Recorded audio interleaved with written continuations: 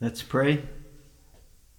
Lord God, as we come to your word, Lord, first of all, we thank you for it, Lord. We come, Lord, respecting it, Lord. We ask you, Lord, to open our hearts to it just now, Lord, and that we may hear your word and have it applied to our hearts by your Holy Spirit. We ask this in Jesus' name.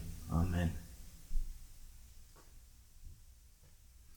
We read, when the chief priests and Pharisees heard his parables, they perceived that he was speaking to them. What parables? The two that Jesus had just told. They were warnings to them, to the priests and Pharisees, Israel's religious leaders. They were warnings against them. They were the son who did not do the will of the Father in the parable that we went over last week.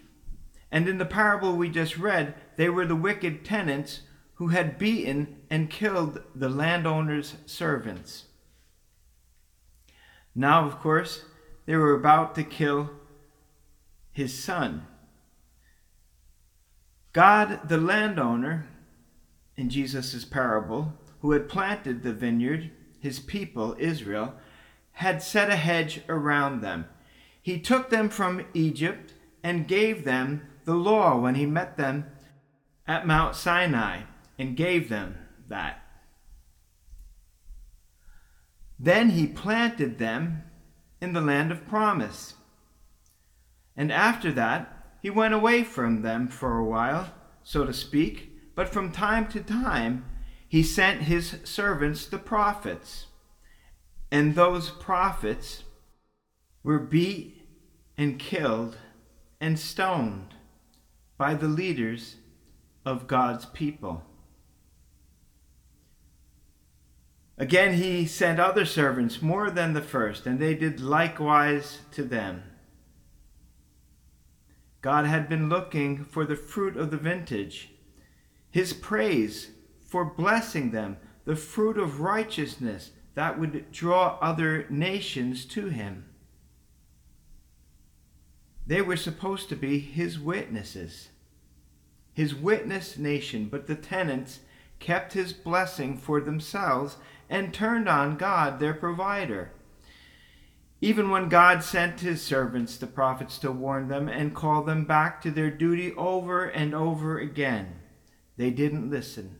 They didn't repent. Instead, they grew worse and worse, mistreating and killing his servants.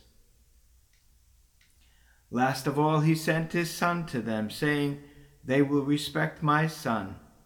But when the vine dressers saw the son, they said among themselves, "This is the heir." And that's the most astonishing thing of this story. They knew who he was. They knew that he was the heir, the Son of God. The chief priests and the Pharisees knew. All Israel didn't know. But here we learn that the religious rulers did.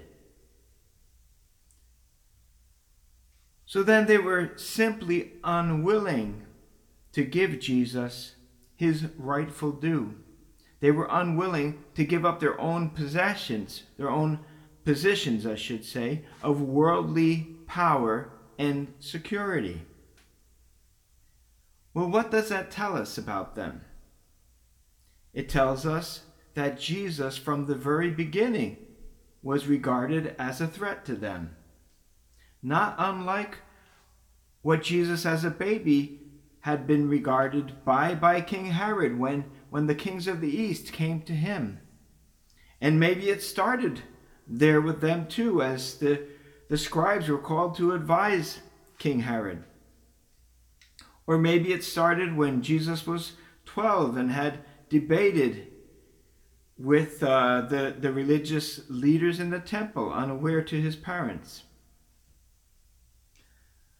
Or maybe it began when John the Baptist told the priests and the Levites and the Pharisees who asked him, "I am not the Christ," and then went on to tell them, "I baptize with water, but there stands one among you whom you do not know. It is he who, coming after me, is preferred before me, whose sandal strap I am not worthy to loose." That's from John 1:26-27. And the next day, when John saw Jesus coming toward him, he cried out, "Behold, the Lamb of God, who takes away the sin of the world. This is he of whom I said, after me comes a man who is preferred before me, for he was before me. I did not know him, but that he should be revealed to Israel. Therefore I came baptizing with water." And John went on in verse 32, "I saw the Spirit descending from heaven like a dove, and he remained upon him. I did not know him, but he who sent me," that is God the Father, of course, "he who sent me to baptize with water said to me, upon whom you see the Spirit descending and remaining on him, this is he who baptizes with the Holy Spirit." And John said, "And I have seen and testified that this is the Son of God." John testified that. So it's hard for us to wrap our minds around, but the chief priests and religious leaders of God's people knew that Jesus was the Son of God, and they rejected him anyway. If we remember also from the Gospel of John, it says, "He came to his own," speaking of Jesus, "and his own did not receive him." John 1:11. It tells us that Jesus was the light that shined in the darkness. John 1:5. "He came into the world, but men loved darkness rather than the light, because their deeds were evil." John 3:19. So those who were meant by God to care for his people, his priests, the other elders, they were offended by Jesus, not simply because he said he was the Son of God, but because he was the Son of God. And as Son of God, he was not like them. He had power over them, and he reproved them like God's prophets had before him. And so the tenants responded, "Come, let us kill him and seize his inheritance." Seems rather strange that they said that, but what does that tell us about the tenants? Well, it tells us that there was no place for God in their hearts, first of all. They were envious, and their envy made them murderers. They were envious of Jesus, of course, God's Son. And it also tells us that their world, the world they benefited from, was a lawless place, even though they were the lawyers. The Pharisees were the lawyers. They were the ones who called the shots, and they liked it that way. And so, because they were corrupt to the core, the people who they were responsible for teaching and governing as far as righteousness and justice goes, the people were led astray. And finally, it tells us that they were deluded, thinking that they could be a law to themselves. But remember, the good news is they were wrong. They were only tenants of the vineyard. They had a law above them that governed their lease, the lease which they had disregarded. So what then? They had broken the contract. They were rebelling and wanting to take over the vineyard themselves. So they took the son, and they cast him out of the vineyard and killed him. But I ask, is that not everyone? Is that not what everyone does when they refuse to submit to God? Everyone is like those tenants.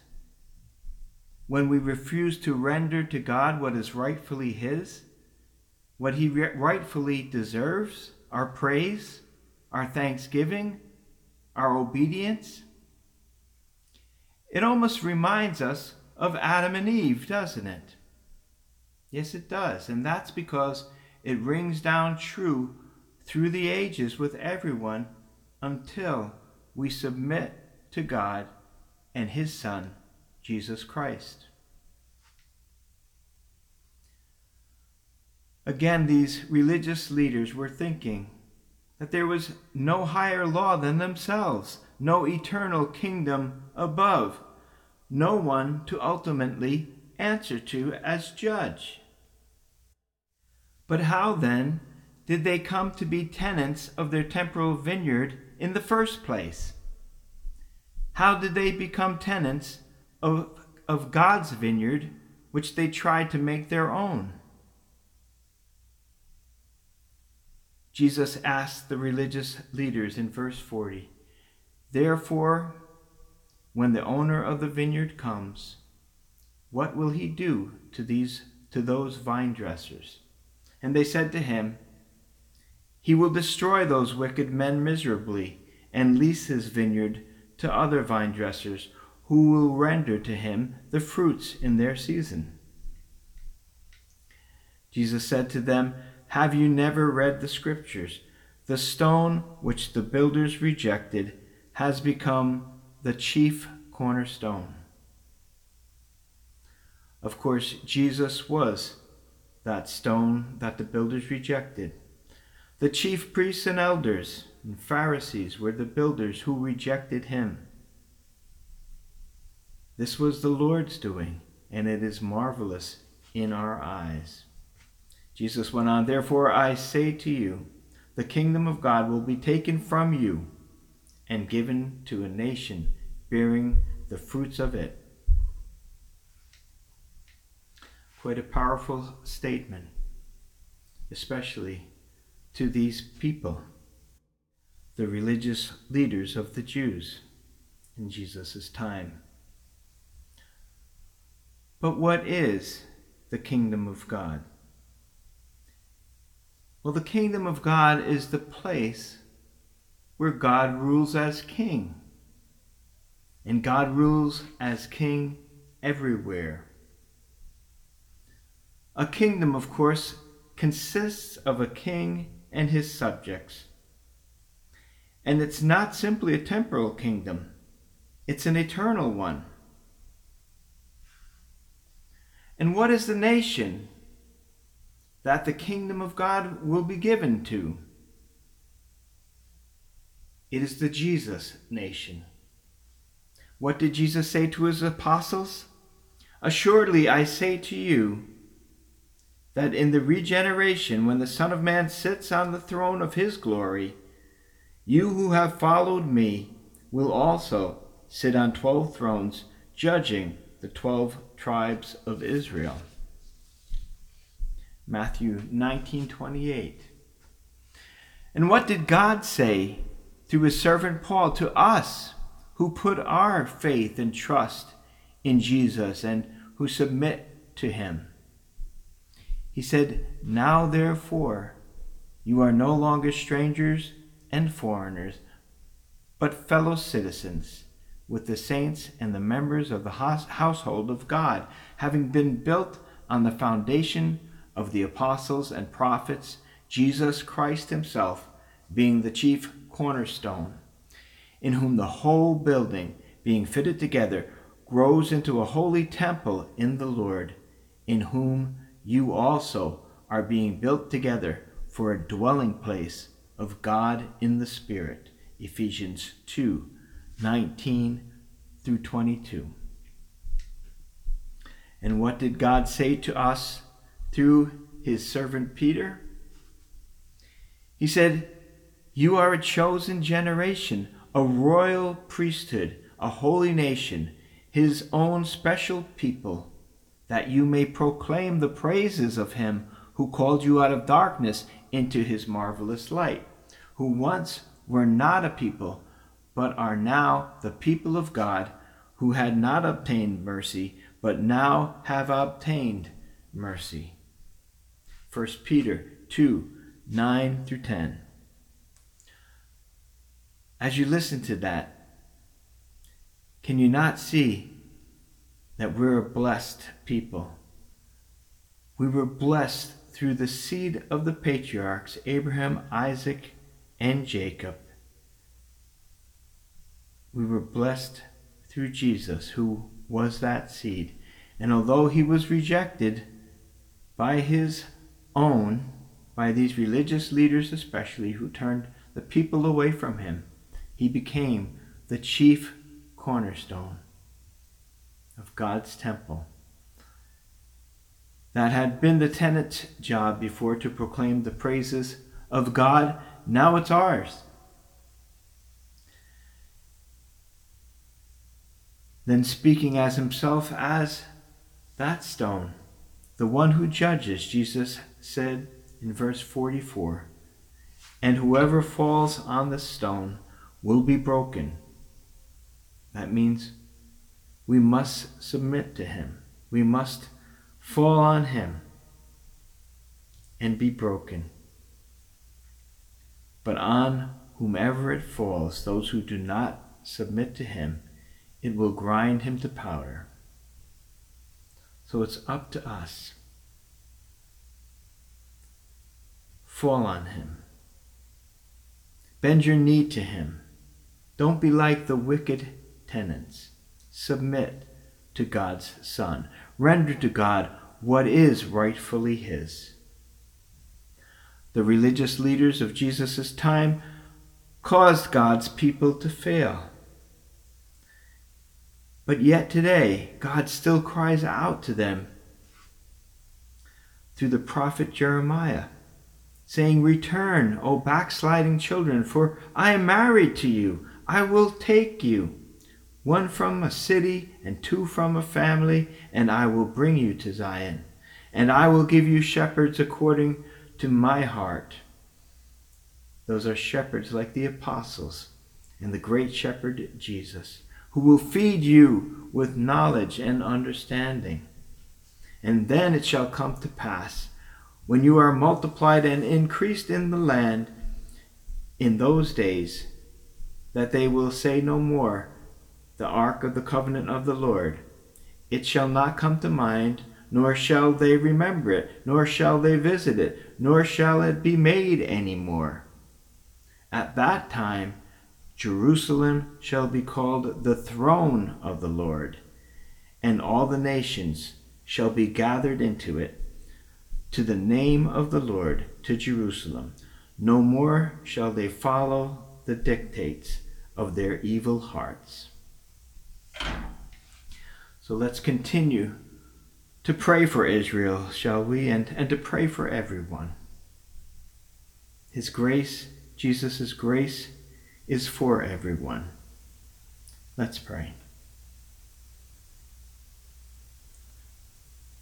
Lord God, we do thank you that you gave us this unique and wonderful opportunity to be grafted into your kingdom, into your family, into, Lord, becoming your people as Gentiles who were not your people, Lord. We thank you that you still care so dearly for your own people as you call them back as your wife. Lord, we thank you that that's your compassionate heart, even to those who have wronged you, for those who have doubted you and not submitted to you even when they knew who you were, Jesus, the Son of God. Lord, we know that you're still calling, that there's still time. And Lord, help us, Lord, who have bent the knee to you, who have bowed our knee, who have submitted to your will and called you our Savior and Lord. Help us to share the good news of your salvation with others as we go about our lives. May we bring the joy of salvation to others. In Jesus' name we pray. Amen.